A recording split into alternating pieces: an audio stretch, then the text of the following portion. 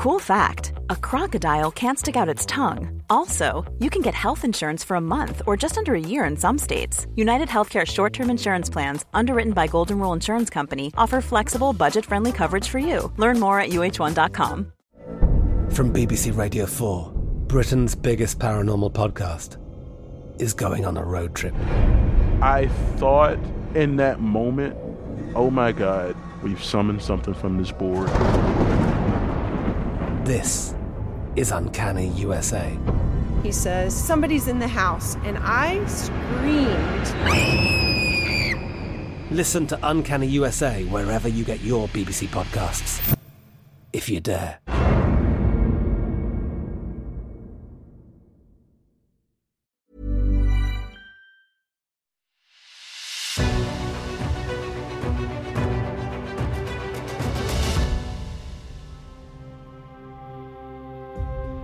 It's The Ancients on History Hit. I'm Tristan Hughes, your host, and in today's episode, well, we are talking about a very familiar figure on The Ancients, King Alexander III of Macedon, better known as Alexander the Great. He is in the spotlight once again because there is a brand new Netflix docudrama all about him and his extraordinary life.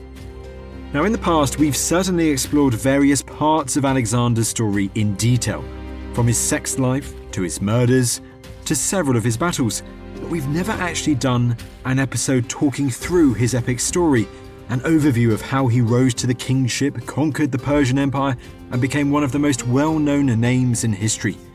We've never done that. Until now.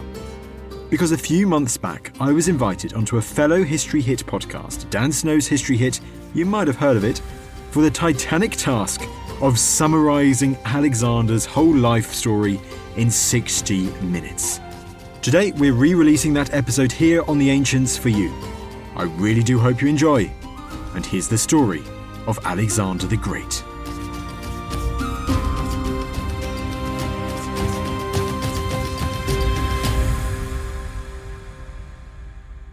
Tristan Hughes, good to have you on the podcast, buddy.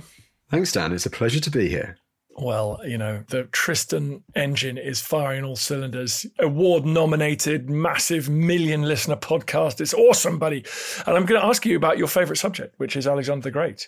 That's what you came to us wanting to talk about in History Hit, and it's what you've been able to do. So I'm very glad that you've been able to share your passion for Alexander and his successes with the world. Well, I must admit, it is a bit daunting because Alexander the Great, he is such a massive topic. It's almost doing an interview on the Roman Empire because there is so much of this figure that you could talk about. And I think there are people who have dedicated their academic lives to studying the life of Alexander the Great, or even just parts of his story. So it'd be nice to do an overview, but of course we can delve into the detail of particular parts too. Well, and if people want more detail, the Ancients podcast regularly deals with bits of Alexander's life and indeed death and legacy. So please go and listen to that sibling podcast here, Dan Snow's History. Let's get into it. Let's nice and simple. When was he born? Okay, so Alexander the Great is born in around July 356 BC. So this is, some 50 years after the Peloponnesian War written about by Thucydides, Athens versus Sparta. Right. And kind of 150-ish after your battles of Marathon, Salamis, Thermopylae, that sort of thing? Yeah, exactly. Just under 150 years since then. But of course, you've still got the Persian Empire to the east. It's still the superpower of the age. And Alexander, he is born in northern Greece to this kingdom, which is on the edge of the Greek world at that time, the Kingdom of Macedon. And you mentioned the Persia is still a big geostrategic fact, so that's sitting there. Frankly, not that fast. It was defeated in the Greco-Persian Wars of the 5th century BC, your battles of Plataea and Salamis and stuff. So they're doing okay. What's going on in Greece? Sparta won the Peloponnesian War. Is Sparta's hegemony still in place? Well, no. It's been interesting in Greece since Sparta had won the Peloponnesian War. I mean, you have seen the rise of Thebes at that time. Of course, you've got battles such as Leuctra and Mantinea. And so that Spartan hegemony has well and truly fallen. We should do another podcast one day on how Thebes beat the Spartans, because everyone goes on about the Spartans. We forget that this city of Thebes ended up bringing to an end that period of Spartan dominance. It's crazy stuff. It's crazy. And also kind of the short-lived dominance of Thebes, especially when you do get to the start of Alexander's reign, some 20 years after he's born, when actually the city-state of Thebes is completely leveled by Alexander the Great. So Thebes enjoys this brief time right in the spotlight in the early 4th century BC, but then Alexander comes along and completely levels it. Yeah, well, let's talk about the teenage Alexander. So that's when he's born. His dad, I mean, arguably, he owes so much to his dad, who even had Alexander not existed, Philip would be one of the remarkable figures of ancient history, wouldn't he? Yes, I think you're absolutely right. And I think whenever you're talking about Alexander the Great, and you can go down so many different angles when talking about this figure, you almost always have to start with his father, Philip II, because he is so influential on Alexander's career. I mean, Philip, he inherits the Macedonian kingdom in 359 BC, so 3 years before Alexander is born, and he inherits a kingdom in complete crisis. As mentioned, Macedon at that time is seen very much on the periphery of the Greek world in the central Mediterranean. The kingdom of Macedonia has just suffered a terrible defeat against the Illyrians, and the preceding king, Philip's brother, a man called Perdiccas, had died alongside thousands of his soldiers in this battle. But what Philip does over the course of his kingship, which is just over 20 years, he transforms Macedon from this backwater, from this kingdom in great crisis, into the dominant power in the central Mediterranean. Perhaps most famously, he does this by reforming the army, the Macedonian army, by introducing the iconic infantry formation that is the Macedonian phalanx, re-equipping most of his infantry, his soldiers, with this roughly 4 to 6 meter long pike called the sarissa. They fight together in tight packed formations called the phalanx, alongside heavy hitting companion cavalry that the Macedonians were already famous for. And with this nucleus of his new army, he is able to subdue various enemies, whether it's Greek city-states further south, whether it's the Thessalians, but also Thracians in modern-day Bulgaria and Romania to the northeast, Paeonians in what is now present-day Macedonia to the north, or Illyrians to the west. But he also uses other tactics like diplomacy. He has several marriages, and there was a joke that kind of emerged that Philip took a new wife after every war he fought. He was polygamous, and almost all of his marriages were diplomatic to further secure and solidify his kingdom's borders. And so much so, by the time that Alexander is in his late teens, he is Philip's main son, and he is in a growing kingdom that has now solidified itself as the dominant power in the central Mediterranean. And there is a little bit of gossip around Alexander's succession. Philip of Macedon was killed at a party. Very strangely and bizarrely, the assassin was then immediately murdered by, was it Alexander or some of his mates? So talk me through the kind of the death of Philip and whether you have any suspicions. Well, okay, so the death of Philip. So Philip seems to be in good health in 336 BC, and it's been pretty good for Philip up to that point. He has just defeated a couple of years earlier, like his last kind of great battle, the Battle of Chaeronea, against a combination of city-states such as Thebes, such as Athens, and then he's basically taken control of almost all of the city-states in Greece, except for Sparta, which is interesting in its own right. But what follows that is that Philip takes another marriage, this Macedonian noblewoman called Cleopatra, and her uncle is the man called Attalus.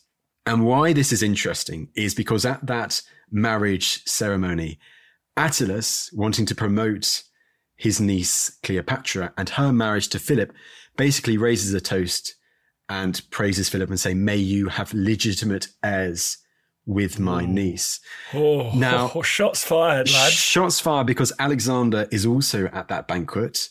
To make it clearer as to why this is such kind of an attack, Alexander's mother isn't a Macedonian. Angelina Jolie in the famous Alexander 2004 movie, she is a Molossian.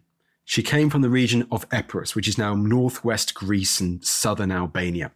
But because she is not a Macedonian and she was the result of a diplomatic marriage, of course, there is an attack by Attalus on Alexander, basically saying, look, my niece is going to give Philip legitimate Macedonian heirs. You do not deserve to be the successor, kind of thing. It was very much an open attack at Alexander at this wedding feast.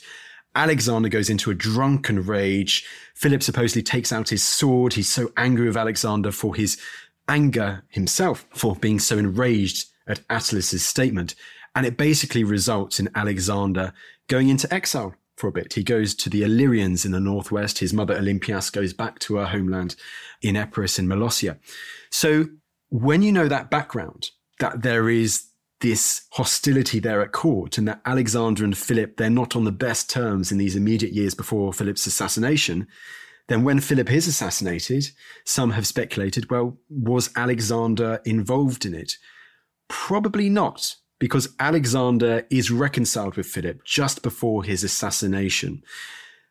There is a thought as to whether Olympias, Alexander's mother, was involved in the assassination attempt, in the assassination of Philip. But once again, that's very difficult to prove too.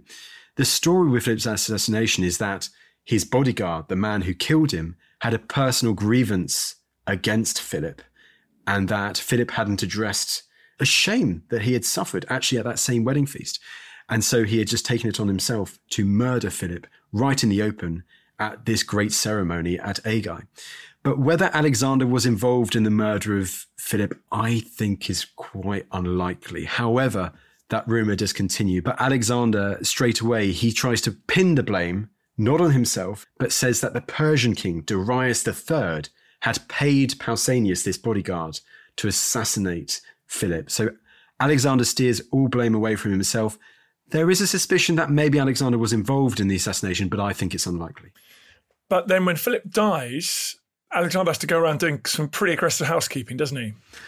He does, and it's absolutely brutal. Now, the Macedonian court, the Royal Macedonian court, is chaotic, and it has a history of political murders, particularly because of the practice of polygamy. So Philip takes several wives, he has several children, he has 2 sons, but he also has a nephew, the son of his deceased brother, the previous king. And so partly as a result of that, you have these internal politics, these internal factions forming. And so when Philip dies, there is straight away a struggle for the succession. Alexander seizes the moment. He is proclaimed king. He gets the support of some of the most important nobles in Macedon at that time. And to secure his control, he then removes any potential threats to his kingship. And that includes his cousin, the man called Amyntas, who was also of royal stock. And there was also rumors that he was also planning his own attempt for the kingship.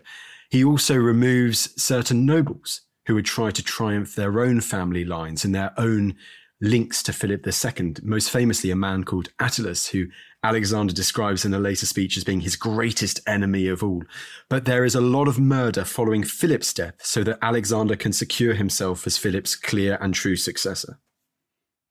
There's a lot of the sort of murder in-house, but then he, as we mentioned at the beginning, he just destroys Thebes. He has a sort of lightning campaign to pacify his father's empire, doesn't he? Yes. So he sorts out these internal troubles first of all, and then, as you say, he uses the army that has already been created by Philip. It's also lightning fast because Philip has reformed the logistics system too. He marches, he fights against these Thracians and also a tribe called the Triballi near the Danube River. He solidifies that northern part of the empire recently conquered by Philip. And let's remember how old he is. How old is he at this point? When he assumes the throne, he is roughly 20 years old. He has just turned 20. So this is 336 BC, 20 years after he's born. And we can't be sure. Is he leading these campaigns himself? He's relying on his dad's key lieutenants? What's going on here? So to an extent, he is relying on key lieutenants in one particular case, in the case of one of Philip's most capable adjutants, which is a man called Parmenion. Parmenion has already crossed into Asia Minor, into Persian territory, and is almost with a Macedonian advance guard, waiting for Alexander to arrive and to start his campaign against the Persian Empire, which he will do a couple of years later in 334 BC. However, during those first 2 years when he is consolidating his control over the Macedonian Empire in Europe, Alexander is leading these campaigns. So he is marching his army up to present-day Romania, up to the Danube River. He is fighting against these tribes in the north. He is then marching back. He is fighting others. He's fighting Illyrians in the west of Macedonia. And then, when he hears of a revolt at Thebes, the Greek city-state of Thebes further south, he has a lightning march down from Western Macedonia. In the space of some 13, 14 days, he arrives outside the walls of Thebes. He lays siege to the city. It's not an easy siege, but he ultimately does storm and conquer Thebes. And to show that he's not to be messed with, that no other Greek city-state should consider revolt, that he is here and he means business, he completely levels the Greek city-state of Thebes to the ground and leaves only one house standing.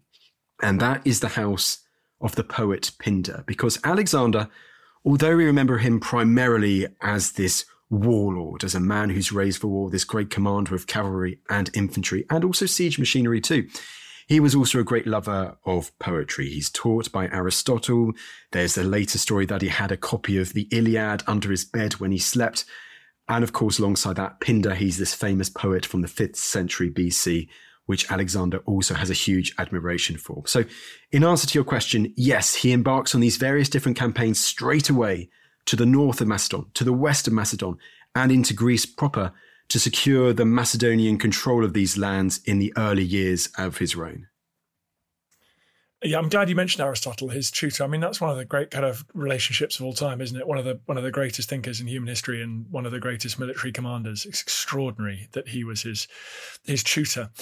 So he's pacified Greece. He's shored up his father's Balkan Empire, Greek and Balkan Empire. What next? So next, he turns his attention east, and there's a debate how much that his father, Philip II, had been preparing for a great campaign of conquest against the superpower, the Persian Empire, because before that time, you had Greek expeditions that had gone into the western extremities of the Persian Empire, which is present-day Anatolia and the Greek city-states of that west coast. But largely, those previous Greek campaigns had been campaigns of getting plunder and loot, and then they return back to the Greek mainland. But Alexander's next goal, once he secures these lands to the west of the Aegean, is to take an army between 30 and 40,000 men, with his Macedonians right at the core, but also some very important allied troops too. And they cross the Dardanelles, the ancient Hellespont, and they invade the Persian Empire. He can't have thought, I am going to conquer the Persian Empire, can he? Well, it's an interesting one. I said that these Persians, they don't know that Alexander the Great is going to be any different to these other Greek armies that have been ravaging the western part of the Persian Empire over the past 50 years or so. And it's interesting how much you have to look into the story of Alexander as to whether this idea that he always had an idea of conquering the mighty Persian Empire was right there at the beginning in 334 BC when he crosses into Anatolia, or whether that is later fiction. I don't really know you can say for sure, but what we get is that as he gets more and more success as he invades Asia Minor, that idea that he just wants to conquer the entirety and see how far he can go really develops. But also needs to remember, Alexander has been influenced by these stories of these great Homeric heroes, but also of demigods like Heracles. So I think there is a desire of Alexander to see how far he can go, to see how many lands he can conquer, to see if he can best these heroic figures that he's learned of all through his early years. So I don't know how much Alexander, when he invades Persian territory, actually how much of his thoughts have been developed into him wanting to conquer the mighty Persian Empire, or if that comes later. What I can say is that later fictional stories, and I think they most likely are fictional, emerge around his crossing of the Hellespont later, where, let's say, he throws a spear into the Persian Asian territory, that side of the Hellespont, and he claims Asia as his spear-won territory, you know, that very kind of iconic image saying, I'm now going to conquer it all. I think his ideas of wanting to conquer the whole of the Persian Empire will probably come later as he gets more confident, as he gains these initial victories. Right, Tristan, he's thrown a spear into Asia. What next? Tell me about the opening moves of his campaign. He's 22 years old. He's marching into Asia. What's the first battle he has to fight? So the first battle he has to fight doesn't happen very long after his army has landed in Asia Minor, and it occurs at a river called the River Granicus. And this battle is not against the Persian king Darius III. Darius is hundreds of miles to the east at this time, and he doesn't see Alexander as this great threat. As I mentioned, you've had these Greek armies venturing into Persian Anatolia before. They've done some raiding, they've done some looting, and then they've ultimately gone back to the Greek mainland. So what happens is that the Persian governors in these western provinces, we'll say governors because it's just more clear to understand what role they had. The Persians called them satraps. But they gather together and they mass all of their forces in Anatolia, largely local troops, but they also do have some elite cavalry from as far away as Afghanistan. And they gather these forces alongside a lot of Greek mercenaries too, and they try to stop Alexander at this small river. Alexander picks up the gauntlet. There's a story that's Parmenion, one of his lead adjutants, tells him when they arrive at the river late at the day, right, our men are tired, let's sleep for tonight and then let's fight the battle the next day. But Alexander says, no, we're fighting it now. And so the battle begins. It's largely a cavalry fight. Alexander first sending his scouts across the river, then Alexander himself follows up. We don't know what's really happening at the rest of the line because, as with our sources, they focus in on Alexander and what he's doing. He has a few dices with death. There's this famous story that two prominent Persians spot Alexander as he's fighting in the midst of the fray. Alexander is able to spear one straight away, but whilst he's preoccupied with that, the other Persian raises his sword. He's about to deal Alexander the death blow when one of Alexander's other senior subordinates, a man called Clytus the Black, steps in and cuts off the Persian governor's arm before he can land the killing blow. So Alexander survives a dice with death right at the start of his campaign. It could have so easily been snuffed out his whole career. It's fascinating. Not unlike Napoleon at the Battle of Toulon, took a bayonet in the leg, I think it was. Could have been the end of him. So Alexander has won his first battle. You briefly touched on some of his father's innovations. Why would the Greeks prove to be so successful? Is it just that Alexander is a stone-cold genius, or is there a real technological, tactical edge that the Greek heavy infantry and perhaps heavy cavalry as well have got at this point? I think there very much is a tactical edge. And it's like, of course, you have the Macedonian infantry and the Macedonian heavy cavalry that you've highlighted there, this hammer and anvil technique where the phalanx formations would hold the enemy in place and then you'd have the heavy cavalry hitting from behind if that was possible. But I think sometimes that focus on Alexander's central Macedonian units, the heavy cavalry and the heavy infantry, takes our focus away from many other parts of his army that are revolutionary in many senses. For instance, Alexander the Great's siege machinery. Alexander doesn't just fight pitched battles. Again and again, he has to lay siege to formidable strongholds, and he has some fantastic engineers with him on campaign, such as a man called Diades. And they have stone-throwing catapults. They have great siege engines. They have rams. The mundane ladders are even so important in him taking so many of these settlements. He has allied units like these elite light infantry, these javelin men from the upper Strymon River just north of Macedonia, the Agrianians. He has slingers. He has archers. He has light cavalry. It's a combination of all of these things that gives his army the edge, combined with a fantastic command structure. And why I mean fantastic is that Alexander is a very charismatic leader. He leads from the front and he gains this incredibly charismatic reputation. His aura is more than any others in the army. But to have that type of leadership style, that very daring leadership style, he has to have the complete trust and dependence on his subordinates that they are going to see through their parts of the battle plan whilst Alexander is leading his companion cavalry or his elite foot guards and dealing the killer blow in a battle.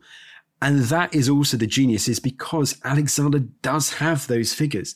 I love referring to them as mini Alexanders because you see them really rise following Alexander's death. Figures like Perdiccas, like Craterus, like Ptolemy, and so on. They emulate Alexander's charismatic style of leading from the front in these battles. They share in the risks of their men, and they are completely dependable for Alexander. And their roles in the battles are almost as important as Alexander's. So I think the keys to Alexander's successes, alongside the outrageous luck he had, was the skill of his army, the Macedonian units, but also the allied units he has, was the technology that he had with these siege machines, but also the great quality of the commanders that he had at his disposal too. Those all play super important parts as to why Alexander's army are able to carve their way through this ailing superpower that was the Persian Empire.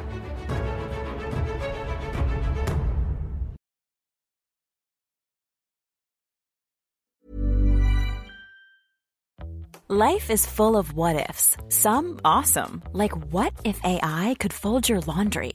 And some, well, less awesome, like what if you have unexpected medical costs? United Healthcare can help get you covered with Health Protector Guard fixed indemnity insurance plans. They supplement your primary plan to help you manage out-of-pocket costs. No deductibles, no enrollment periods, and especially no more what-ifs. Visit uh1.com to find the Health Protector Guard plan for you. Many of us have those stubborn pounds that seem impossible to lose, no matter how good we eat or how hard we work out. My solution is PlushCare. PlushCare is a leading telehealth provider with doctors who are there for you day and night to partner with you in your weight loss journey. They can prescribe FDA-approved weight loss medications like Wegovy and Zepbound for those who qualify. Plus, they accept most insurance plans. To get started, visit plushcare.com/weightloss. That's plushcare.com/weightloss. Hey folks, since you're a fan of history, you clearly want to understand how we've ended up with the world that we have. Well, I'd like to tell you about my show. It's called Dan Snow's History Hit. And on that show, you get a daily dose of history and the stories that really explain just about everything that's ever happened. If you want to know the origin stories of the cities we inhabit, what's in our kitchen cupboards, why we've always been drawn to dictators, the deep history that explains what's going on, for example, in the Middle East, well, we've got you covered. And if you'd rather be regaled with dramatic tales of powerful empires, we do that too. Get a little bit smarter every day with Dan Snow's History Hit, wherever you get your podcasts.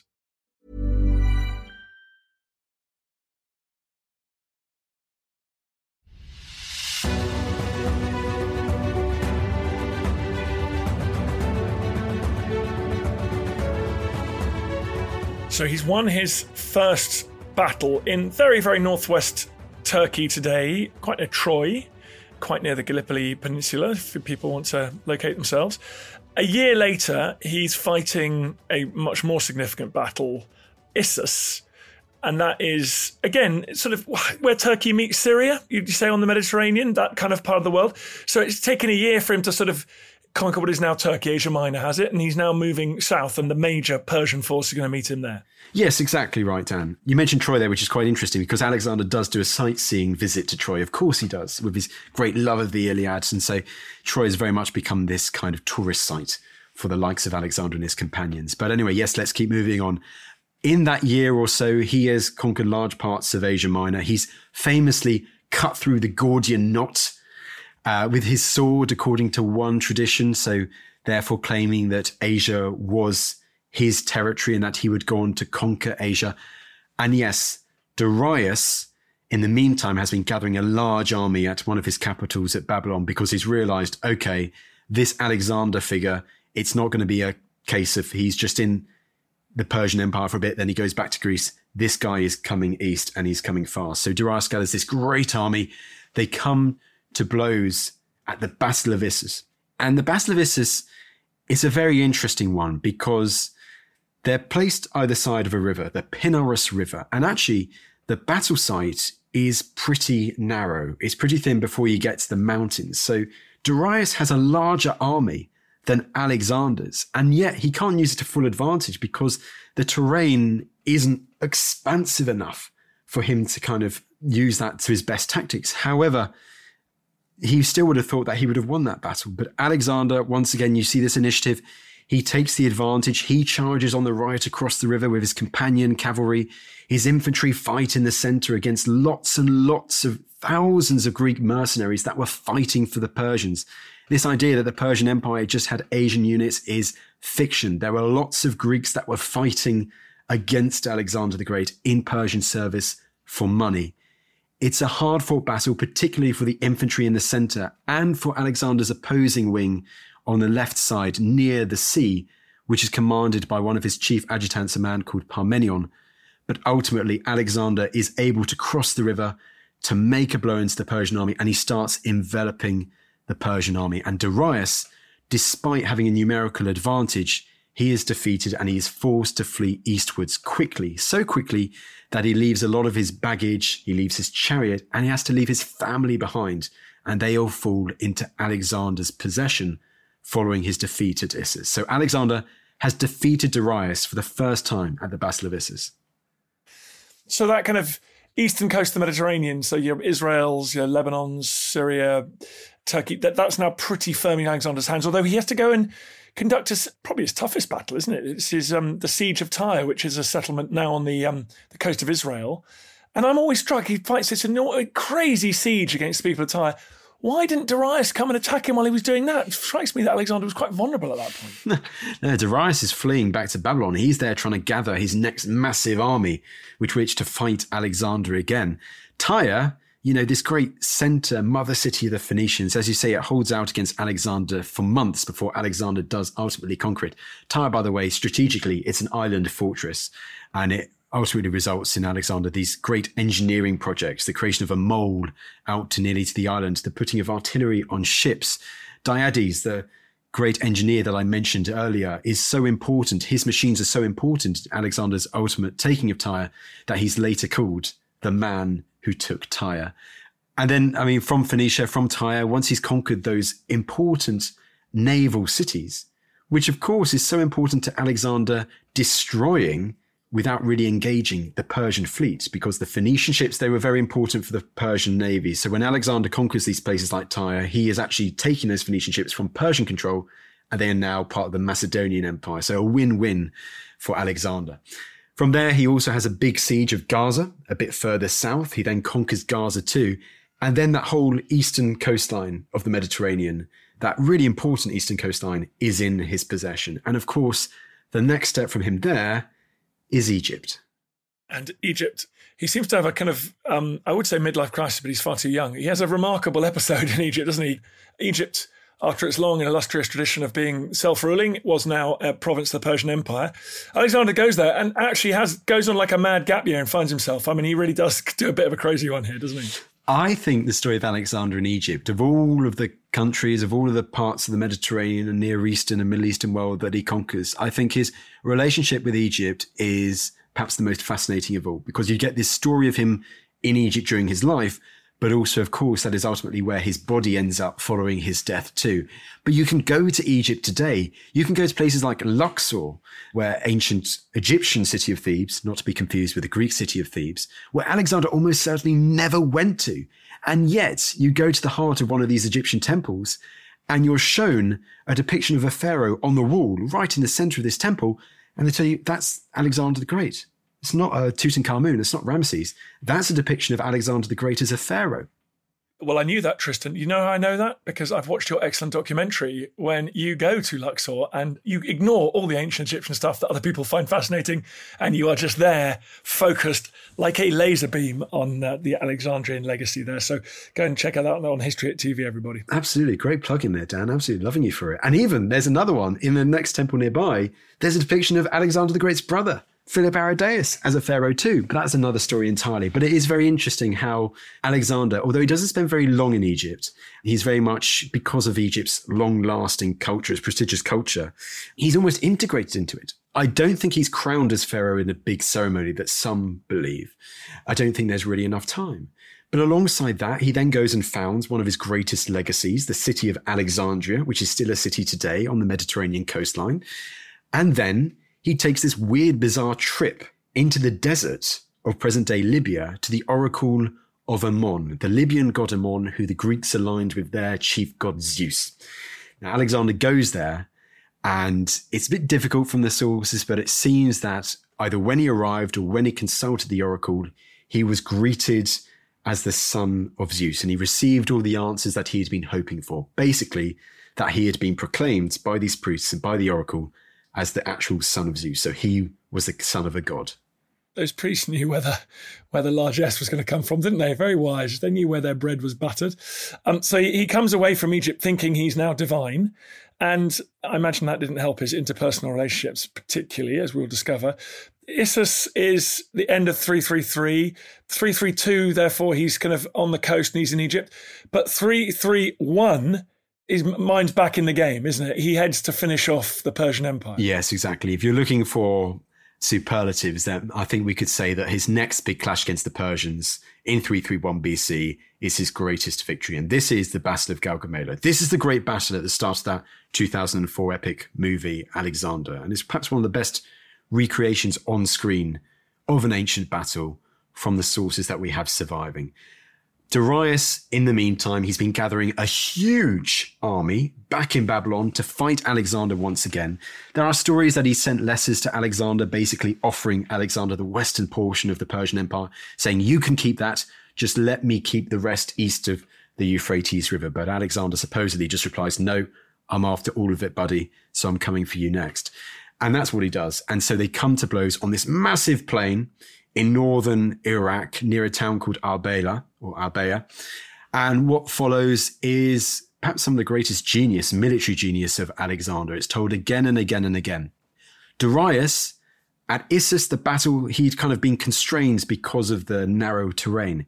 He's got a massive plain at Gaugamela to play with. He's got chariots. He's got elephants. He's got some of the best elite heavy cavalry in Central Asia. And he's got thousands of infantry too. And despite Alexander being completely outnumbered, what he does in this battle is he is able to maneuver his army to the right, starts moving his army to the right. The Persians, they want to still envelop Alexander, so they respond. And then there's a cavalry fight that breaks out on the far right-hand side. More and more of these horsemen are sucked in. Darius sends the chariots forward into Alexander's army, but Alexander's army repels them with the phalanx. There's a story that the phalanx breaks ranks, and these scythed chariots, these chariots had spikes on the side, they go through and they don't really cause any damage whatsoever and are then dealt with. They're also damaged by the javelin men who just shower javelins on these chariots. And what follows is a big, big clash. There's fighting on the left. There's fighting in the center. There's fighting with Alexander and these horsemen on the right. And then partway through the battle, Alexander spots a gap that has been created in the enemy line, and he gathers a part of his elite heavy shot cavalry, his companion cavalry. They form a wedge and they go straight for that gap in the Persian line. And he is targeting Darius, the head of the snake. Alexander charges through. Darius, one of our sources says he panics. There's very much this portrayal of Darius as the coward. But another of our sources says Darius tried to stay for as long as he could, and he actually wanted to stay there, but he was ultimately convinced that because he was the great king, he did have to retreat because of this decisive act by Alexander with his shot cavalry. So Darius flees the field, and what follows is a general rout of the Persian army when they see that their king has left the field. That being said, there are still parts of the line which fight for very, very long. Parmenion, who's often overlooked, and he's always commanding that part of the line completely opposite where Alexander is. Parmenion's on the left wing. He is fighting loads and loads of Persians, more than his own number, but he still holds the line whilst Alexander is doing that decisive movement on the right. And although Parmenion gets a bit of stick, he was apparently calling for aid for Alexander a couple of times during the battle. But when Alexander ultimately does go to help Parmenion, he arrives too late because Parmenion and his troops have actually dealt with the danger already. So there are these very parts of the battle, but it results in Alexander gaining this overwhelming victory against Darius. His army completely leaves the field in tatters. And this is, I think it's fair to say, Alexander's greatest victory. I mean, it's seen as one of the great victories of all time. And, you know, I do love the fact that he identifies and destroys his enemy's centre of gravity. And that's the one that's still taught is, even though he's well outnumbered, he works out that if he can deliver enough troops on a very targeted attack on Darius's position, that he can send his enemy flying. It's an extraordinary story. Poor old Darius, feel a bit sorry for him. He has a miserable last few weeks of his life, doesn't he? He does, and it takes a few months until that happens. I think it's 330 BC, whilst Alexander's taking control of the rich centres of the Persian Empire, like Babylon, Susa.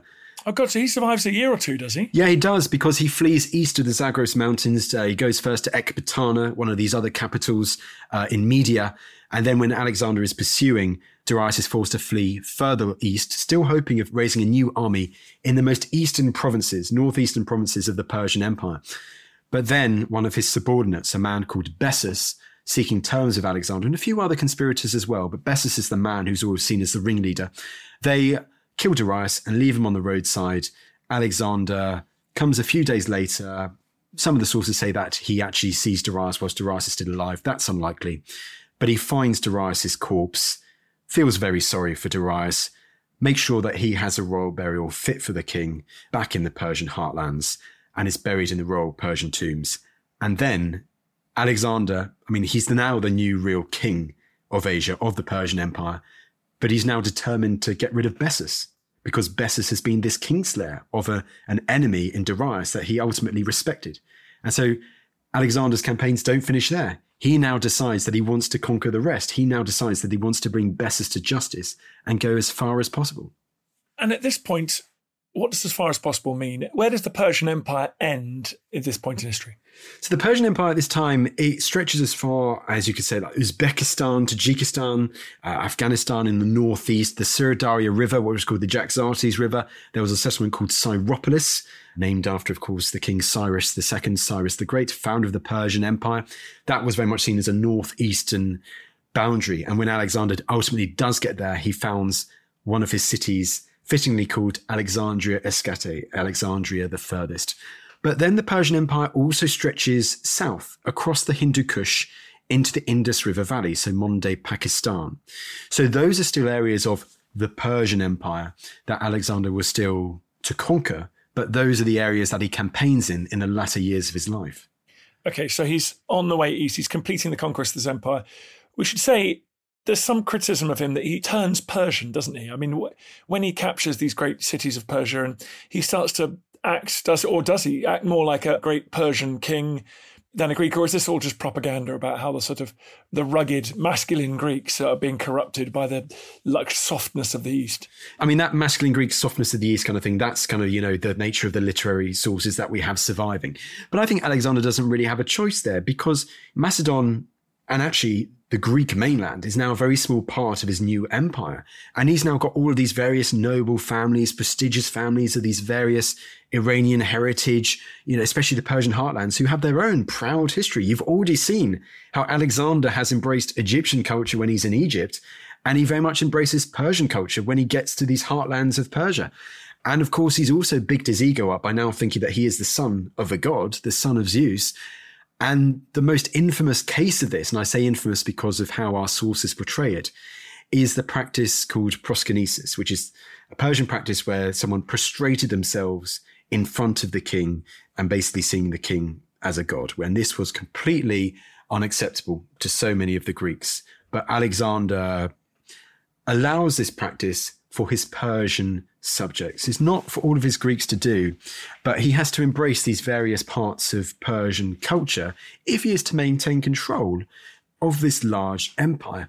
But of course, that does lead him to have issues with certain parts of his army, particularly later when the Macedonian infantry, let's say, who had been right at the center of so many of his victories, particularly early on his reign, they realize during the latter years of Alexander's campaigning that Alexander, he is looking at Asian units, at recruiting tens of thousands of new soldiers trained in the Macedonian manner, trained to form phalanxes, to basically be the successors to the Macedonians. And they get enraged by that too, because Alexander is not focused back on the West and Macedon as he had been in the past.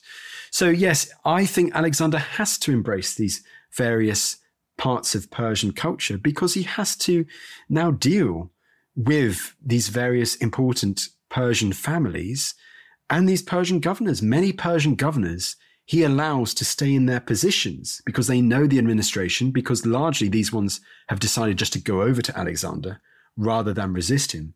So I think it's a very difficult line for him to balance, but ultimately he doesn't really live long enough to really try and consolidate this new Asian Greek empire.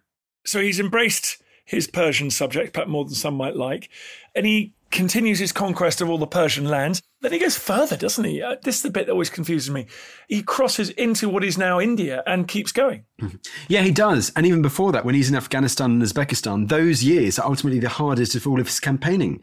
He has to face a revolt which lasts for years, this Sogdian revolt, right at the northeastern corner of the empire. And he's only ultimately able to kind of, well, win might be too strong a word, but he's only able to pacify this revolt by marrying a noble princess, a noblewoman of one of these chief Sogdian families. And then he actually installs his new father-in-law, this Sogdian chief, as one of the key governors in that area of the world. And he's forced to leave a garrison of some 13, 14, 15,000 mercenaries to try and contain order on this northeastern frontier of his new empire. So those years after defeating Darius in those two great battles, after Darius' death, are the hardest of his campaigning career. And then, as you say, he heads south. He goes from Afghanistan, from ancient Bactria and ancient Sogdia, and he crosses the Hindu Kush into the Indus River Valley. Now, although officially these were parts of the Persian Empire, they're very much ruled by their own Indian rulers. You have, for instance, Taxiles, who rules from the capital of Taxila, who is friendly to Alexander once he crosses the Hindu Kush and faces all the issues that he has there. But of course, perhaps most famously of all, you have this final great battle, open pitched battle that Alexander faces against the enemy of Taxiles. And this is Porus, the king of the Pauravas in the Punjab. So he's in the Punjab. He fights this mighty battle. Is his army starting to get reluctant to keep going further east? What does Alexander want to do at this point? Yes, his army very much is getting reluctant to go any further east. It's interesting because he defeats Porus at the Battle of Hydaspes River.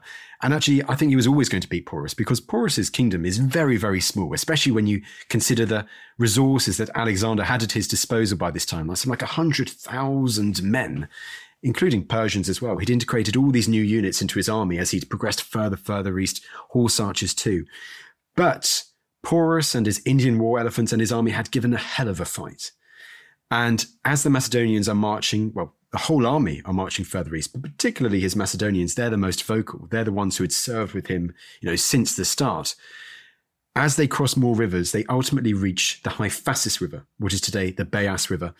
And they hear grumblings, they hear rumours that there are more Indian armies awaiting them further east, as far as the Gangetic Plain.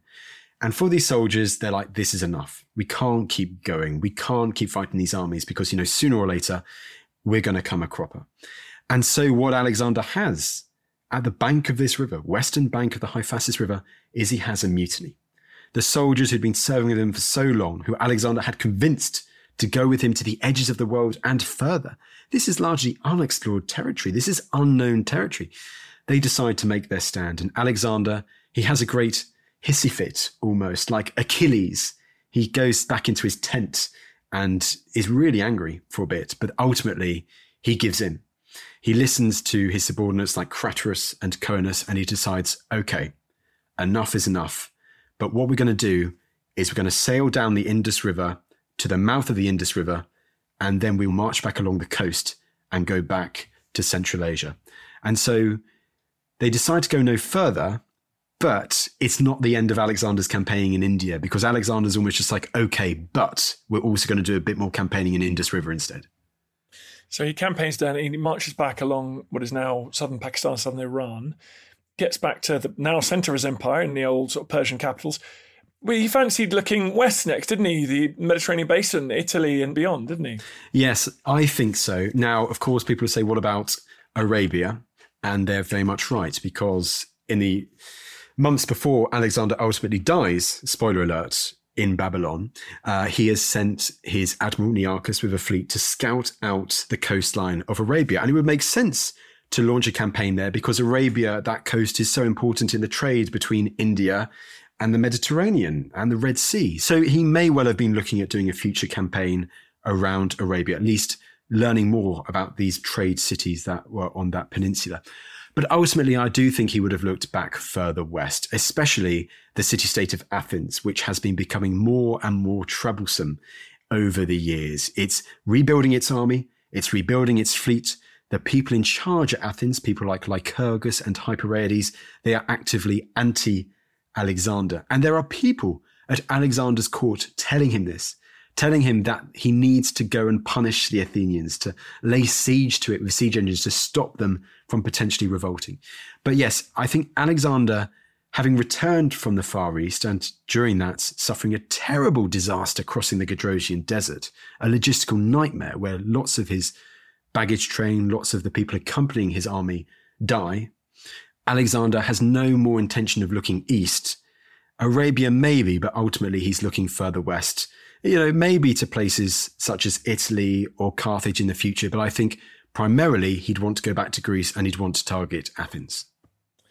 Crikey. Thoughts and prayers for Athens if Alexander the Great turns up with the army of Asia at his back. I think that would have been... But I think you hit a really striking point there, Dan, and that's the fear factor that Alexander has at this time. So many people do not revolt from Alexander because of the reputation he's had. He's killed so many people over the course of his campaigns, cities that have tried to resist, people who have mocked him. He's been merciful at times, but especially during the later years of his campaigns, he becomes more and more genocidal. And he does get that fearful reputation. And I think it's a testament that when Alexander dies and people hear that he has died, that this fearsome leader is no more, that they decide to revolt. They'd been hanging on. They'd not decided to revolt during his lifetime because of that fear factor that Alexander possessed. Yes, well, let's kill him off because he dies in Babylon at age 32. He has a strange, lingering death. You've written and recorded so beautifully about the death of Alexander the Great, the sort of fights over his deathbed, the extremely large fights the minute he dies, the wars that cestates you've written books about. I mean, this is your thing. So just briefly, why does it all just completely fall apart? Well, does it completely fall apart when he dies? What does the empire look like after Alexander? Well, they try to act as if Alexander was still alive, weirdly. They mint his coinage still, and they impose a regency. And I think they only have to do it because of necessity, but also I think because there's a desire amongst many of these generals to wish that he hadn't died and died so suddenly. Alexander has no clear heir when he dies. He has one son who's alive, but he's illegitimate, and he's hundreds of miles west at Pergamum. He has one legitimate son, but he's not yet born, and they don't know it's going to be a son. Roxanne, the Sogdian noblewoman he marries to stop that revolt in the northeast, she's either 6 or 8 months pregnant at that time. And what you also have is that you have all of these people who outlive Alexander, these key generals who'd served with him, Perdiccas, Ptolemy, Leonatus, Lysimachus, all incredibly confident and arrogant figures. They want to have a role in what this new empire looks like. And so what you see under the guise of a regency, whilst they wait for the heir of Alexander, for this young son to come of age, but also his older brother, a man called Aridaeus, who Alexander had taken with him on campaigns because we don't know what he had, but this Aridaeus had a condition which meant that Alexander never saw him as a threat. So under the pretense of still having kings, of these successors of Alexander, the real power actually lies with these former generals of Alexander who take control of various parts of his empire. And so you get Perdiccas, who is the regent. So in all but name, Perdiccas is the new king. But of course, in name, it's Alexander's elder brother Aridaeus and the little boy, Alexander's son, who is also called Alexander and is born a few months later. But in reality, Perdiccas is the main man in charge. But even that doesn't last long because Perdiccas, he tries for the kingship. Many of the other generals try for the kingship too. And so, after they have to deal with a number of revolts that break up immediately after Alexander's death, roughly 3 years later, you have the outbreak of the First Great War between these former generals of Alexander the Great, which will culminate in Perdiccas' death on the River Nile and also the deaths of several other notable figures, such as another of Alexander's chief subordinates, a man called Craterus.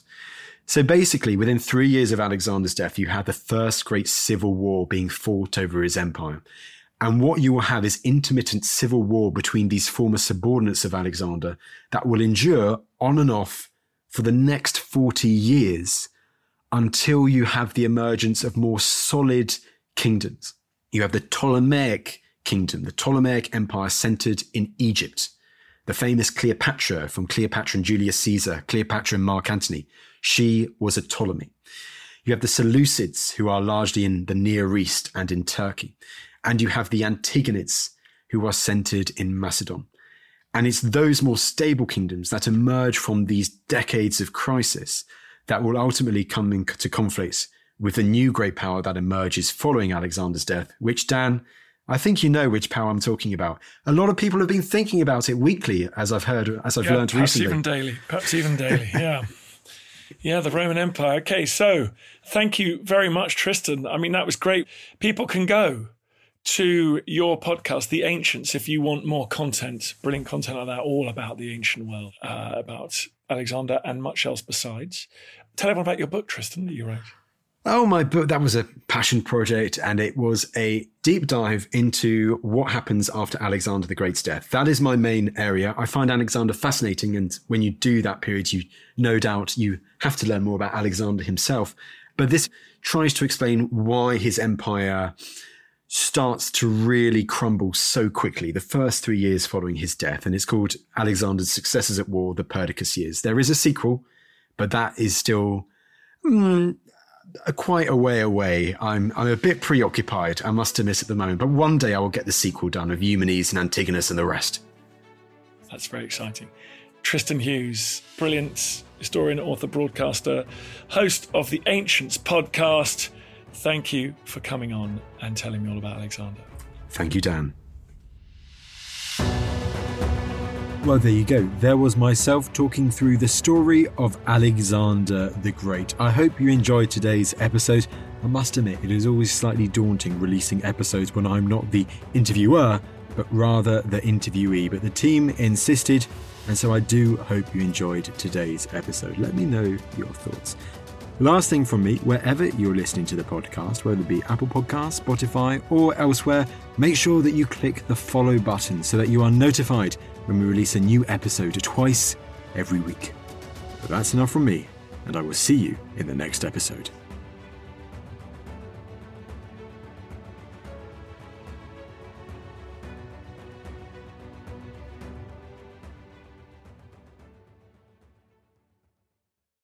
Thank you for listening to this episode of The Ancients. Please follow this show wherever you get your podcasts. It really helps us, and you'll be doing us a big favour.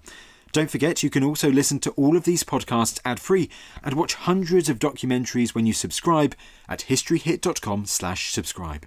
As a special gift, you can also get your first 3 months for just £1 a month when you use code ANCIENTS at checkout.